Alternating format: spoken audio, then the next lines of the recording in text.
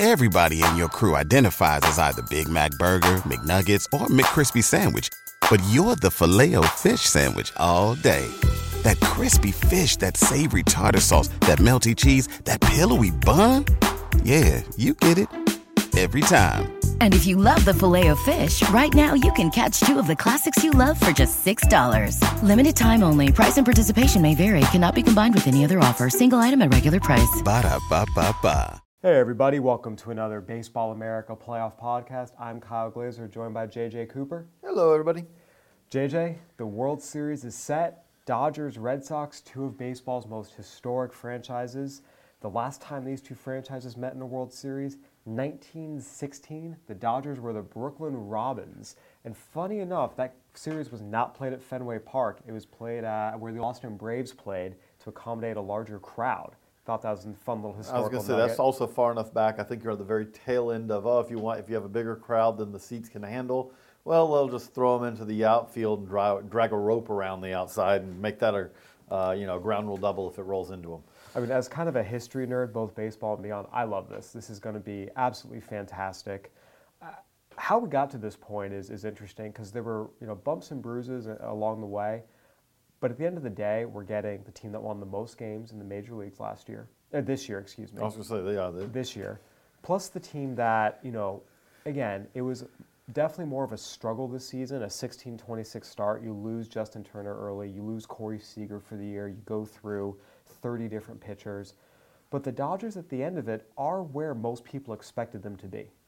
Yeah, and when the Dodgers hired Andrew Friedman and all, one of the things that was said at the time is that this could be a juggernaut because you are talking about a team that is going to have all the resources in the world. And at this point, when it comes to resources, these Dodgers have every bit as many, as much that they can spend as any Yankees team. There's no team in baseball that can outspend the Dodgers. When Corey Seager goes down, no problem. We'll just pick up Manny Machado at the deadline. Not a problem at all. And spend in this case in terms of prospects, right? Because they have both the financial resources. But that was what I was going to get to. Prospects. Then you throw in that adding in kind of a very analytically inclined front office that is going to find little margins here and there that they can grow. Like one of the things the Dodgers clearly have done is they have emphasized depth. If you have resources, have 9 starting pitchers that you can turn to if you need to, and have 2 or 3 of them on the DL at any point. And they do not look at it. They have looked at it the last several years that having pitchers who are only going to be healthy enough to give you 15 to 20 starts, they would rather have that. They would rather have 15 good starts from someone than someone else who can give them 30 mediocre starts. They have the numbers to make up for that. The injuries at some points on the pitching staff this year seems like it's even kind of taken a little bit of a bite out of them. But here they are as they go to the World Series, and you say this is a very deep team. This is a team that more so than almost any national team. Normally when we talk about a National League team, one of the disadvantages that they have is you go to the AL park and it's like you all of a sudden have to have a DH, and there are times where there are teams who clearly are not well equipped to put in another thumper in the middle of their lineup. That's not a problem with this Dodgers team. This is a Dodgers team that has multiple options. They may use multiple different DHs depending on the pitching matchup because they have multiple options of guys who you would be happy to have in the lineup.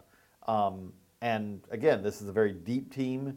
But the reality is they're facing a Red Sox team that this Red Sox team, if they win this World Series, it is fair to say is this one of the great teams of all time. 108 wins is a very lofty number. It's not like we've never seen it before, but at the same time, 108 wins. They've already beaten 2 teams that also won 100 or more games. Pretty handily, 3-1 and 4-1. Right.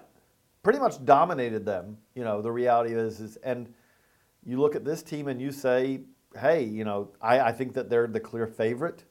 They're a better team so far over the course of the 2018 season. They are a better team than the Dodgers. I mean, they're going to win it, but I like the pitching matchups for them. I think that their lineup's even a little better than the Dodgers.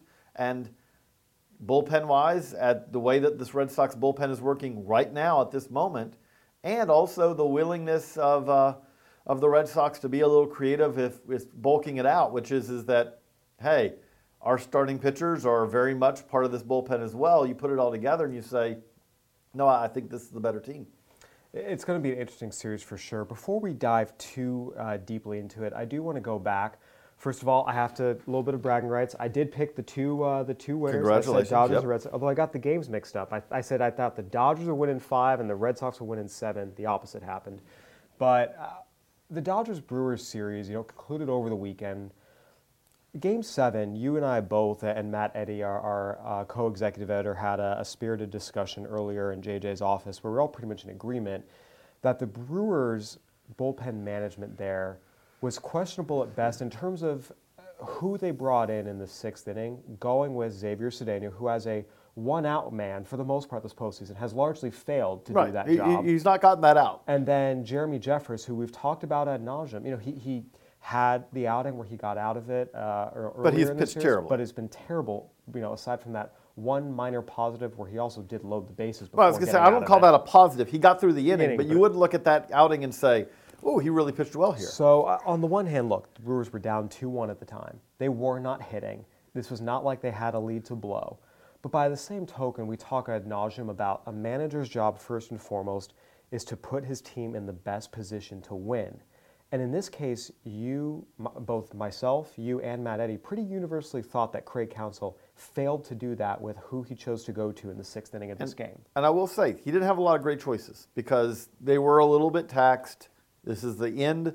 This was, if you are a critic of the relying on your bullpen approach, which I don't think that the Brewers had a whole lot of choices in September and October, but one of the criticisms of that is at some point you just start to run out of gas. And they were running out of options at this point. Mainly, I'd say that really where this all started to fall apart was when Gio Gonzalez was unable to give them any length, was hurt, had to leave the playoffs. But the moment that they lost Gio Gonzalez, and so they had to really, where they had planned on probably needing to use the bullpen for, let's say, 18 outs in that game, instead they had to turn and say, okay, we've got to get 24 outs out of the bullpen. And from that point on, they were a little bit overtaxed as a bullpen. And so they didn't have a lot of great options, but it did feel like that was the worst of the options they had to choose at that point. Of course, at the same time, it really ends up being academic because the other part, the part that if you're a Brewers fan, I think is much more something to lament going forward as you look back on this, which, hey, great season for the Brewers, but where did the lineup go? This was a very potent, very good lineup for the entire season and in the first round of the playoffs to an extent. And against the Dodgers, credit to the Dodgers, when we talk about analytics, credit to the Dodgers scouting, they were a step ahead of the Brewers lineup, Brewers hitters, most of this series. And the reality of it is it would not have mattered if they had chosen, if Brandon Woodruff had come in instead in that situation and shoved, or Freddie Peralta, or take your pick, because at that point, the Brewers were down a run, and they weren't going to get that run. And that's where, you mentioned credit to the Dodgers. I think people, because the Dodgers were cycling through so many pitchers, and the narrative was, oh my gosh, Kershaw's down again, they've lost, this bullpen's been poor, et cetera, et cetera. What got lost is the fact the Dodgers led the National League in ERA this year. They were second in baseball, only to the Houston Astros. This has been an elite pitching staff for all the warts and bumps and bruises. Over the course of the season, this has been a better pitching staff than the Cubs, a better pitching staff than the Brewers, by the way, when all's said and done. And I think at the end of the day, and again, we talk about the Brewers' offense, a lot of what carried the Brewers for a good chunk of this season was their pitching. The Brewers were 12th in runs scored. This was not a great offense. This was an offense with some players at the top who were really good. Right. But over the course of the season, it was, again, a little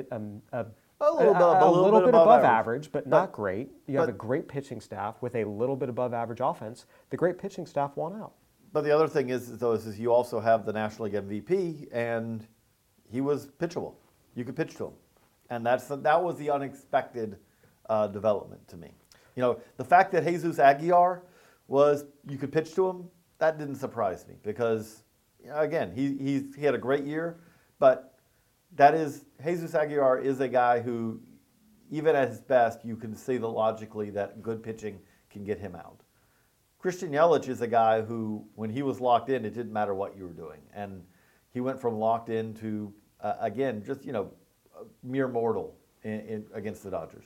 And again, I just go back to the better unit. That's the beauty of the postseason. Two great units go up against each other. In this case, the better unit won, and the Dodgers pitching on the course of the season was a better unit than the Brewers offense, which I think makes it, again, interesting moving into this series now. We talked about the ALCS. The Red Sox were the best offense in baseball. The Astros were the best pitching staff in baseball. The Red Sox just straight up owned them. I mean, that was a dominant series on both sides. Now the series shifts. The Red Sox are, we mentioned, you and I agreement, they're the better team coming out of the better league, and they're fresher. For you, is this a Red Sox sweep situation? No. Do you think the battle-tested nature of the Dodgers helps them actually overcome all those factors? Where are you? Well, for these teams, I mean, again, both these teams know the playoffs. There's no the thing I'm going to be fascinated to see. I think that the Red Sox are, again, they're a better team. That doesn't mean they're going to win it because this is playoffs. Over a 7-game season.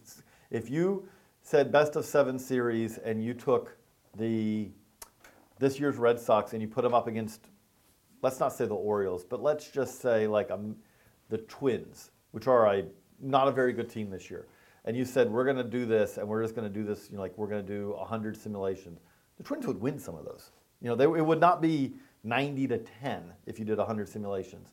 That's the nature of baseball. So, again, there's a lot of variability here, but I'm going to be fascinated to see. There's a lot of talk of, will the Red Sox let, when they go to the National League, we talk about DH. When they're in Dodger Stadium, will Mookie Betts play second base? And I think, I don't want to oversimplify it, but I think it's an obvious choice that they should. Mookie Betts did not move off of second base at any point during his career. He did not move off second base because he was not good at second base. Travis Shaw picked up second base, having never played it on fly during essentially a pennant race. Mookie Betts we had him, managers in the Eastern League, which was basically his last chance to play it essentially, voted him the best defensive second baseman in the Eastern League in his last chance to play second base. Then, with Dustin Pedroia at second base in the big leagues, they needed to get Betts back in the lineup. They moved him to the outfield. Betts still takes ground balls in the infield to kind of just, he believes that is useful for him as far as even just in his play in the outfield. But so this is not something where you are trying to force feed a guy into the dirt who's never done this. I think it is something, again, you have a simple solution, which is in those games at Dodger Stadium, Betts starts the game at second, and if you get a lead or you need to go to better defense later in the game, at that point you pull Martinez and then you move Betts back to the outfield. But I kind of wonder what you think. But to me, I'm fascinated by seeing Betts play second base. Not only this, but I still think that actually may not even be if he wanted to do it, which when you have an all-star, an MVP caliber player in right field, you don't move him unless he wants to move. I still think that's a viable position for him going forward if he wanted to do it.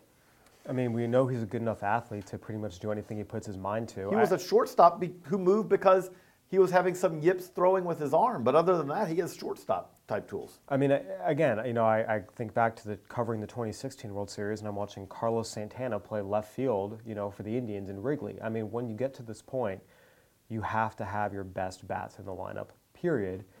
I have no problem with it. I think we'll see, again, there's something to be said for taking ground balls in the infield versus game speed, game situations. There's always a little bit that risk there, but if you trust in Betts' athleticism, you trust that at the end of the day, you're going to be best off with him at second and JD Martinez in right field in a National League setup, which I think you are.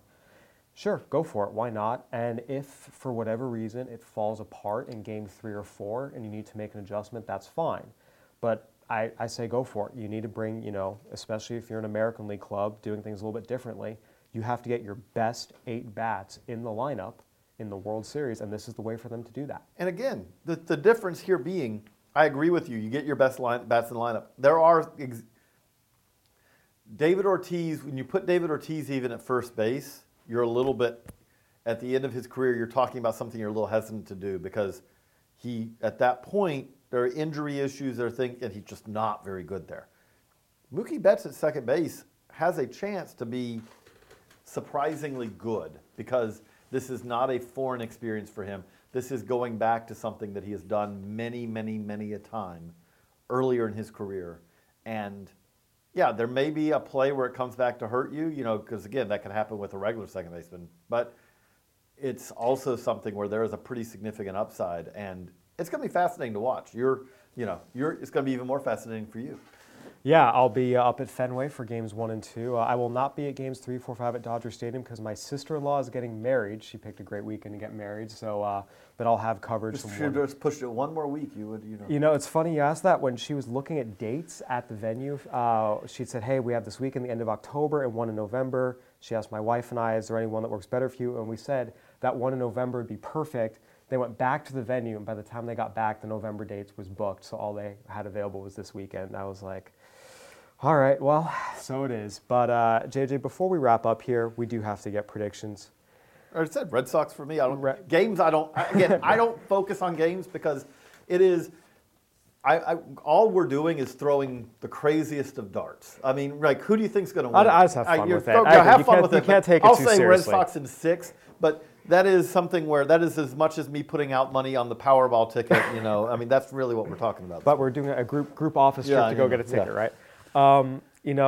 It's funny. I'm conflicted on this because before the season, I picked the Dodgers to win it. And I've talked about that a few times. And I feel like now that they're here, I can't jump off. I picked them to win it. They literally did what I have chose them to do. And it'd be weird to jump off at this point. Ride or die. Yeah, but by the same token, I believe the Red Sox are the better team. They're coming out of the better league. They are fresher. And just, again, watching the quality of play in both the ALCS and NLCS this year, it was very stark. There are some years I do feel like it's not as stark, although the AL is generally a better league. This year in particular, I thought it was night and day. So, again, I can't jump off the Dodgers now because I've put that pick in print in February, and they're here. But please know that listeners out there, I am conflicted, and I do believe the Red Sox are the better team as I say that, and I'm locked into said prediction. Cool. Either way, I think it'll be a great World Series, 2 historic franchises, potential for a Kershaw-Sale Game 1. That's an all-time World Series Game 1 matchup potentially. This one's going to be a lot of fun. It's going to be fun. All right. I'm hoping for 3.5-hour games. Not 4.5, 3.5. Hey, I'll be on the West Coast for 3, 4, and 5, so they can go as long as they want. Those 5 p.m. starts, baby. Nope. Works out. Nope. For JJ Cooper, I'm Kyle Glazer. Thanks for listening, everybody. Look forward to the World Series. If you're a woman over 40 dealing with hot flashes, insomnia, brain fog, moodiness, or weight gain, you don't have to accept it as just another part of aging. The experts at MIDI Health know all these symptoms can be connected to the hormonal changes of menopause. And MIDI can help with safe, effective, FDA-approved solutions covered by insurance. 91% of MIDI patients get relief from symptoms within just 2 months. Book your virtual visit today at joinmidi.com. Everybody in your crew identifies as either Big Mac Burger, McNuggets, or McCrispy Sandwich. But you're the Filet-O-Fish Sandwich all day. That crispy fish, that savory tartar sauce, that melty cheese, that pillowy bun. Yeah, you get it. Every time. And if you love the Filet-O-Fish, right now you can catch 2 of the classics you love for just $6. Limited time only. Price and participation may vary. Cannot be combined with any other offer. Single item at regular price. Ba-da-ba-ba-ba.